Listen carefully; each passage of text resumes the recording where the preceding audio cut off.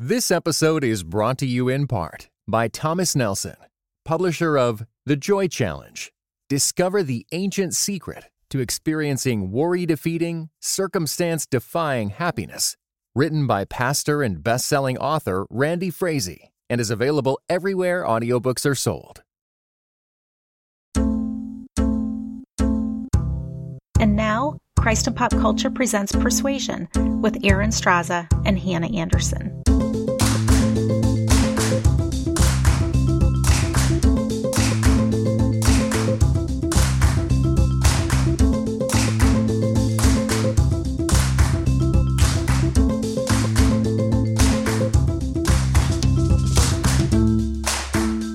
Hello, everyone. Thanks for joining our conversation today. I'm Aaron Straza, and with me is Hannah Anderson. We're your hosts for Persuasion, the place where fine ladies, rational minds, and the best kind of company gather to discuss all sorts of ideas and issues. We're just a few episodes into a new series we're calling The Creative Process, and we want to emphasize that word process there because every episode we will be processing a different aspect of creative pursuits in light of today's digital age and today's marketplace. And sometimes that marketplace in the digital age, it can be detrimental to true creativity, while in other ways it actually enhances. So we're going to look at that in all sorts of aspects. And today we have a great episode lined up. I'm so excited today, Hannah, to keep talking about how these different pieces of the creative life come together, even as they have really different tensions related to each piece of the creative life. Yes, and I was so glad for our last conversation with Michelle Radford to just talk about first going ahead and finding space, going ahead and making space for your creative work or your craft, and how it's not selfish to make space for it, and particularly to, make space in the busyness and the sheer accessibility of online life. So I felt like that, I hope that was for listeners' permission, if they needed it, to go ahead and say, no, this is important. I can give myself to whatever craft or art or calling that I feel God has for me, and go ahead and commit to that process. I felt very challenged and encouraged by that conversation because that's something that I struggle with, is this balance between how do you find the space and time and make that a priority without feeling like you are neglecting something else. And it really is that challenge of making something a priority. And so I really appreciate that conversation and trying to balance out what is my life in terms of creativity. And I think other listeners are probably feeling that same encouragement and challenge.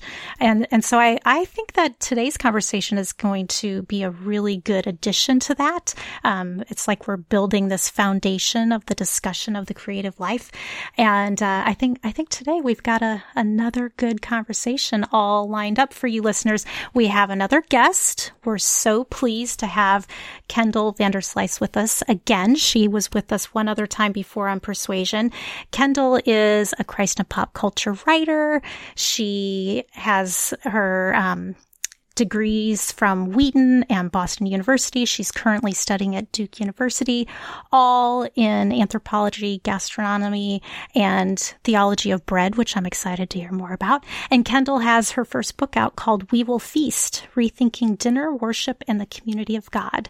So Kendall, thanks so much for joining us today on Persuasion. Thank you so much for having me. I'm excited to be here. And one of the reasons that we wanted to have you on, Kendall, is because you have given so much time and focus to making space for your craft. This has been something that you have discovered as a calling. I was wondering if you could maybe just tell listeners how you found this to be your space. How did you find your niche? Yeah, so it's been sort of a circuitous journey to wind up here, but I have always loved baking. It was always it is how I spent my free time growing up, what I did when I was anxious, what I did when I was excited. I would always wind up in the kitchen baking.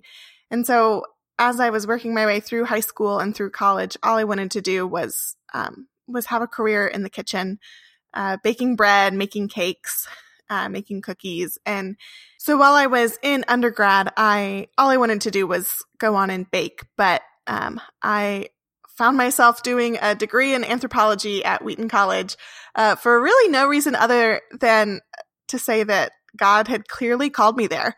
I really did not want to go to college, and for a number of reasons, God had made it so clear that I was supposed to be at this school. And as I was doing my studies in anthropology, we got 2 new faculty that both did anthropology of food and anthropology of consumption. And they just opened my eyes to an entirely new way to think about food and how food engages with our lives, how it connects us to community, how it connects us to our own understanding of identity. And that just completely transformed then my approach to baking. So I did go on and continue to work in this career in the culinary arts, working in restaurants and in bakeries. But I've been able to carry with it this interest in much deeper layers of food and thinking about what the process of baking does to me as a baker and what the process of eating does to those who enjoy the things that I make. And so I've been able to craft this really beautiful career of both baking and writing.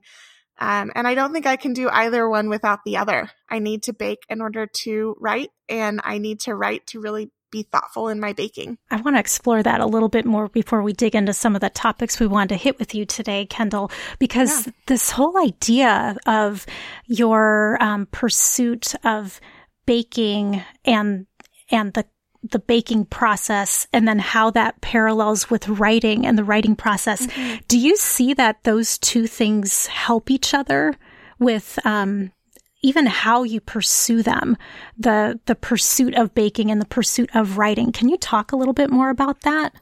Yeah, absolutely. So in the process of baking, I think just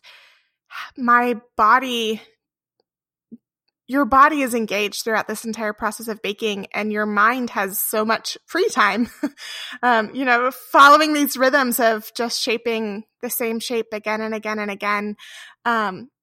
It's your body that knows what it's doing, and your body that can read kind of what the dough needs. And so your body is consistently engaged, and your mind has a lot of time to just process and think. And so for me, so much of my writing has been born out of times at the baker's bench. While I'm shaping dough, I am processing what it is that I'm about to write. But I also think that I would get really bored of just baking alone if I didn't also have the writing piece, that it really helps me to reflect more deeply on what is it that happens when I'm baking. And I think it's fascinating, particularly in the digital age, that we understand writing in the digital age, because so much of our online life is communication through words, right? We're even on social media, we're making comments or we're talking to each other, not necessarily through speech, but through written words. So I think we understand how writing is furthered and maybe even hindered sometimes by the digital age. But what has been remarkable, I've found remarkable, is that the digital age has also brought about this kind of foodie culture. This growth in people's awareness of the art form of food. But what I find fascinating is that food and gastronomy it is a holistic experience that can't necessarily be translated through the internet. So we can see a beautiful picture of a plate of food, but we don't have the texture or the taste or the smell. So in some ways, there's still kind of limitations. This is really an art form that has to be experienced in person. Absolutely. And I think also that is really a testament to what an art form writing about food well is, that it really takes a lot of thought and a lot of craft to be able to use words to convey those smells and those scents and those textures. And I think that for all that Instagram has done to boost a lot of the beauty of food visually, it has really taken away from our ability to use words well to describe these experiences, and has almost, I think, devalued the importance of the actual flavor and the taste and the textures because we're so concerned with the visual. Someone will spend, 10 minutes photographing their meal before eating it, and by then it's gone cold and it isn't going to taste as well, but it might look good. And mm-hmm. I've experienced that even as an eater, let's say at a restaurant. Mm-hmm. It's like I'm there to have a great meal and I see something and it is beautiful. And so I may take a snapshot of it, but then it's like, oh, but was that as tasty as what it looked? Like it looked great, but maybe it didn't hold up to what my expectations were because it looked so beautiful. And then there isn't as much of an enjoyable story to share because it was like, it was all right, but it looked great. There's that balance. Like I want both. Like I want it to look pretty and I also want it to taste good. But more than that, if I only had to pick one or the other, it needs to taste good. Yeah, absolutely. More so than look good. Yeah. The other thing I think happens with the way we try to encounter food online through visual imagery is that it freezes it in a moment in time, right? And one of the things about a dish is it is very temporal. You have it, you can spend all this time creating it, but the eater will consume it within 20 minutes? 30 if we're lucky. Mm-hmm. And so there's also this question of, trying to freeze art in a moment in time and make it last longer by the picture. And yet food is something that is consumed over and over and over again. And it has a very temporal nature. Mm-hmm. And so I think in many ways, the goodness of it is its temporal nature. Part of what makes that food so beautiful and so, meaningful is the fact that it is not meant to last and it won't last and it can't last. Kind of like how you said, like if it's coming out at a certain temperature, that's going to be the ideal state to consume it. So if you would wait, you're going to lose out on some of that enjoyment by making it last longer or by not taking it in right at that moment. Yeah, I think that we, especially this digital age where we have been so trained to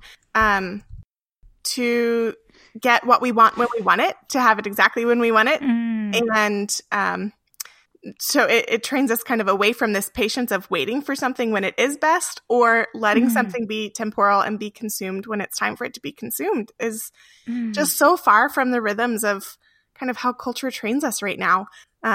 And I think that is exemplified in sort of food media being valued even above the actual consumption of food. Mm-hmm. And that kind of tension of validating an art form or a craft that sits in a space and time where it is best. I think food definitely illustrates that for us, but I've also felt that in writing. And one of the first things that I struggled with as a writer was, why should I write if I'm not going to write something that's a classic? Now that may sound ridiculous. That may sound like I'm an arrogant kind of creative person who, has high opinion of her writing.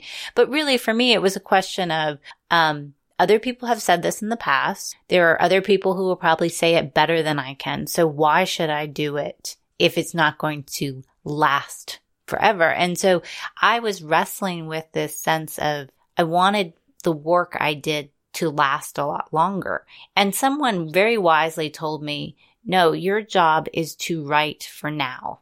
Your job is to write to the people who in this moment in time need to understand something more universal. And you have to be okay with your work really serving a more temporal limited audience or a moment in time, and that the temporal limitations of your work are not a testament to the validity of your work. I think that we fail to recognize how much the actual work of creation forms us when we're concerned with longevity as well. That that when we're concerned with the time constraints of how long our creation is going to last, we are thinking that that end creation is itself the end goal. But the process of writing, whether or not those words last or have impact, 10 years from now, 20 years from now, they still have transformed even you as a writer through the writing of them. Or this process of baking has transformed me as a baker in the baking of this bread. And so it's really a funny shift when we're thinking about the role of time in this act of creation, where it's really easy to think that the final product is the goal. But I don't think that really is the goal in creative work. I really appreciate that, because as I've worked through my writing, and I've written one book now, and just the last speaking engagement I had, I was like, oh my goodness, the last time I wrote or worked on this book, now it's been years. And I felt like there was this big gap between when my artifact was released and where I am today. And it's like, I am not the same person. And yet this work is still valid. But I felt a burden in a good way to explain to people that this is a snapshot. And now let me tell you about how this work has continued to work in me over time. And so balancing out that tension of I'm creating this thing and it is for the moment and it's true in this moment, but that doesn't mean that I'm going to now be stuck in that moment forever, but there's still value in experiencing that creative process and releasing that art out into the world. This is something I think we all have to deal with, whether you are a writer or a baker. Like I even think of performance art of whatever kind, a Broadway play or a symphony. Like those things are experienced in a live moment. They're still valuable, even though you don't necessarily carry that thing with you live from there on out. So this idea of time, it's so crucial for us to wrestle with and grapple with. And I think too, there's a potential for this kind of pragmatism of wanting to get to the end product, like you mentioned, Kendall, that we can miss not just how the work is forming and shaping us, but we can also miss the things that are necessary to creation, like the techniques, the skills, the practices, the repetition, all of these things that go into the work that will never be seen, or that really just form you and your capacity, and it doesn't result in a finished artifact. And I think so much, especially of the digital age, is wanting to have as many artifacts as possible, right? To distribute, to sell, to write as many books as possible, to have as many Instagram posts as possible, to produce as many artifacts as possible, kind of will disrupt the kinds of quiet formation that you're talking about, Kendall. Yeah. And I think for me, this is why bread really is the form of baking that I love most, because I think it really does exemplify that tension, and really points to what is lost when we don't value those slow and long processes. That it's possible to make a loaf of bread in 3 hours, which even for some people might feel like a really long time. But in the process of bread making, that is fast, and that is too fast for bread to really be good. For a loaf of bread to be good, it's going to take 12 hours, and it's going to take a lot of just waiting and waiting and waiting. And the baker has to recognize that you have a very small part to play in the success of this bread and in the overall shape that the bread takes, that really it is water and it is microbes and it is yeast that we cannot even see that do their work slowly over the course of 12 hours and transform this grain into something entirely different. And it's a very humbling process to recognize that I can't do this in my time. I can't do this. I can't have as much control over this creation as I want to have. I can simply put the right conditions together and respond to the wrong conditions as best I can, and then wait and have patience. And it takes time to develop the skill to know what those right conditions are and know what this creation needs. But it's such a slow, repetitive, and just patience-inducing process to get something good in the end. And that goes entirely against our speedy kind of capitalist expectations that a product that takes 16 hours and then is no good after one day really doesn't seem valuable in the things that we're trained to value. But I think that process is so valuable. That process sounds like the perfect description of the disciple's life, where you're saying it's like you're putting in these inputs and all you can do is your part of it, but then there are going to be these other circumstances that are going to have their say, and then you have to respond to them in a way that is aligning with what we know to be true about who God is. And so that's so encouraging to me that there's the same sort of process, and it's a teaching through the process of what does it mean to be faithful and to walk with God in these things, in these daily rituals and things that are really spiritual disciplines and spiritual formation. It is a type of liturgy, and that's so encouraging. And I think you probably also have to learn to trust the process, right? Oh, yeah. Mm-hmm. And I know in my own work, there have been times that have felt fallow, like where I wasn't actively producing anything. And it felt like, oh, I'm slipping behind, or I should have something to put out there, or I haven't created something. And to trust that just as like the microbes are working away at the flower, that there are things that God is doing in you that you would not be able to produce or to create what you are going to eventually be called to create if it were not for those times of rest and those times of just space to let the process happen. So like even in your baking, what are the kinds of ways that you have had to learn to trust the process? Yeah, I think in many ways, trusting that the ingredients that I've purchased are going to do what they're meant to do, even when I can't see it. Right now I run a bread share program. So it's similar in model to a CSA, where people buy a share and then they receive a loaf of bread a week for the length of the share.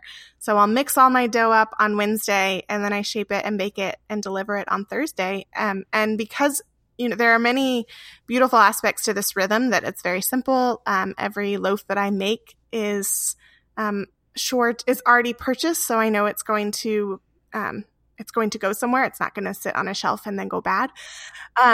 But part of the really terrifying thing that I've had to learn to trust myself as a baker is that if something goes wrong, if I've mixed the batch of dough wrong, I'm not going to know until the next day. That it takes 12 hours for those mistakes to really show up. And by that point, it's going to be too late. And so it's a very humbling process to trust that I know what I'm doing, that I know how to read the dough, and that the ingredients that I bought are going to, my yeast is going to come to life when I mix it, and I'm not going to accidentally kill it, or by these various, trusting that I know how to read this environment and give this dough the best, form this dough in the best way that I can, and then leave it alone for 12 hours and come back and trust it will be there ready to go and be delivered on time. And that really is a humbling process. Every day when I go to bake it, every Thursday, I think, what would happen if one day I have to email every one of my shareholders and tell them, I'm sorry, we don't have bread today because, I mismeasured my yeast. There's nothing you can do to fix it when your rhythm is like that. But you also, even though you say you're trusting these ingredients, you mentioned this a couple times, how you need to know how to read the dough. Mm-hmm. So I'm guessing that there's something about the time and the number of times that you have spent working with dough where you know how to read it. And so again, it's something that is the craft that you have to put in the time so that you can have these skills. So it's not like if you gave me all these ingredients, I would be able to do the same thing that you're doing the first day, because I have no idea how to do any of that. Right. And I tell people often, I teach these bread baking workshops and I give people recipes.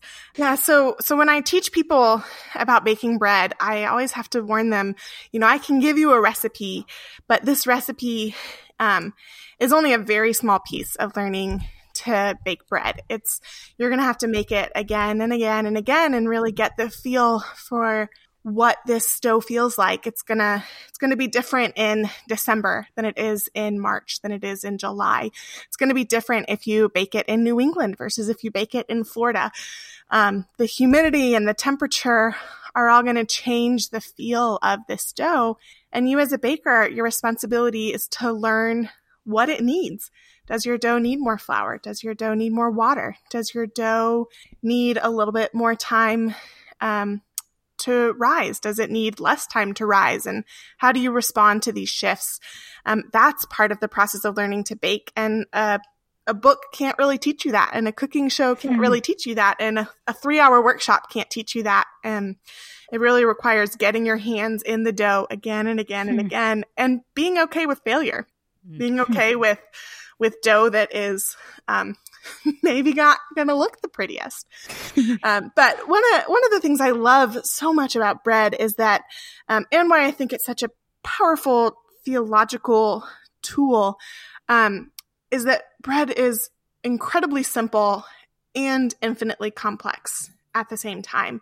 That it is at its most basic flour and water and salt and yeast. And you mix it up and you heat it up, and it has been the core of the human diet for most of human history. And yet, it has been in the human diet for most of human history, and we are still learning new things about how it works and learning new ways to evoke flavor out of grains and new ways to use time and temperature to get different layers of texture and flavor into the bread itself. And so you can commit your entire life to the craft of baking and still not master it, and still have more to learn from the dough itself. And that's just, for me, one of the most beautiful and humbling things about it. And you can hear the passion in your voice when you're talking about this. And I think that is such a testament to a true craftsperson, not someone who is just pragmatically trying to make things to sell or make things for an end, but to love what you're making and to commit to it with a level of humility and even reverence. And what I'm hearing you describe is how the creative process isn't just about creating something. It's about being created into something.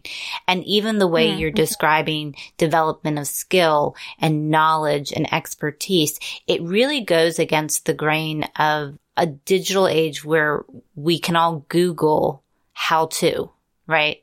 How to decorate something, how to make something. And I love the DIY world. I mean, I love being able to get information from YouTube or all these other places where I can see how to do something that I never would have been able to learn how to do before. But like you've said, Kendall, to become a craftsperson, to actually become skilled in these things has to go beyond just learning the basics. It has to become almost a way of life. It has to become something that becomes part of who you are, not just this thing outside of yourself. Absolutely. Yeah. Well, Kendall, we are so appreciative that you would come and talk to us about these things. Do you have any last little bit that you want to share with our listeners about approaching their craft and maybe thinking through this temporal nature of creating in a different way? Yeah, I think the thing that bread teaches me, and that what I hope it teaches people of all crafts, is to really consider what happens when you slow your craft down. What happens when you approach it with this mentality of what does this have to teach me, and how does this intend to form me, rather than as production, or rather than as this final product as the end goal. What would it look like to approach your craft with patience and seeing the process itself as the end goal. Well, we really do appreciate you being with us, Kendall. Thank you so much. Yeah, we love having you here, and we will make sure that we get all of the ways that people can find you and find your writing. We'll get all those put into the show notes. But that's all we have time for today's conversation. But all of you listeners out there, we want to make sure that you are keeping up with us on the series. There's the intro called The Creative Life. Make sure if you haven't had a chance to listen to that, download that and listen in. And then last week's episode was Processing Creative Space with Michelle Radford. We'll get that in the show notes too. But we would love to have all of you out there interacting with us and with Kendall as well. Hannah, do we have a question of the day to spark some conversation online? We do. And I love how Kendall directed us in this direction of patience or of slowing down. And I love her question of what would it look like to approach your craft with patience and to let it form you.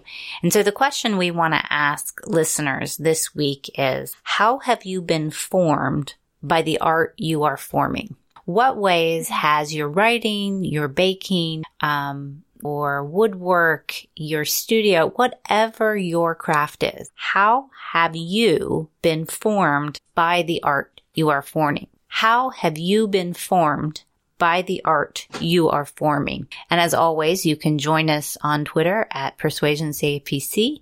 You can also join us in the Christ and Pop Culture Members Forum. We'll find all three of us, and we can have wonderful discussions there about the creative process, the creative life, and even questions of how craft forms us. If you're not a member, you can become a member for just $5 a month and support these conversations, support the articles and digital magazine that come out. And we would love to have you join us there. We want to give a shout out to Jonathan Clausen. He produces Persuasion and all the other shows in our podcast network. You can give them a listen at christandpopculture.com, or you can go to iTunes and search for the shows under Christ and Pop Culture. When you are there, we would love to hear what you think. Be sure to give your ratings and your reviews online so other people can find us too. We do greatly appreciate all of you listening to Persuasion, and we will catch you next time.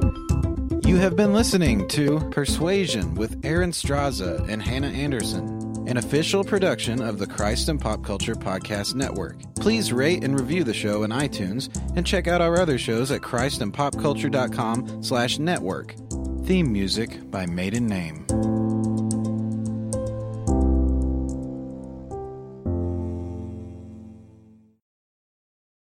This episode was brought to you in part by the Lord of Spirits podcast. Many Christians yearn to break free of the influence of secular materialism and to understand the union of the seen and unseen worlds as made by God. What is the spiritual world like? Tune in wherever you get your podcasts.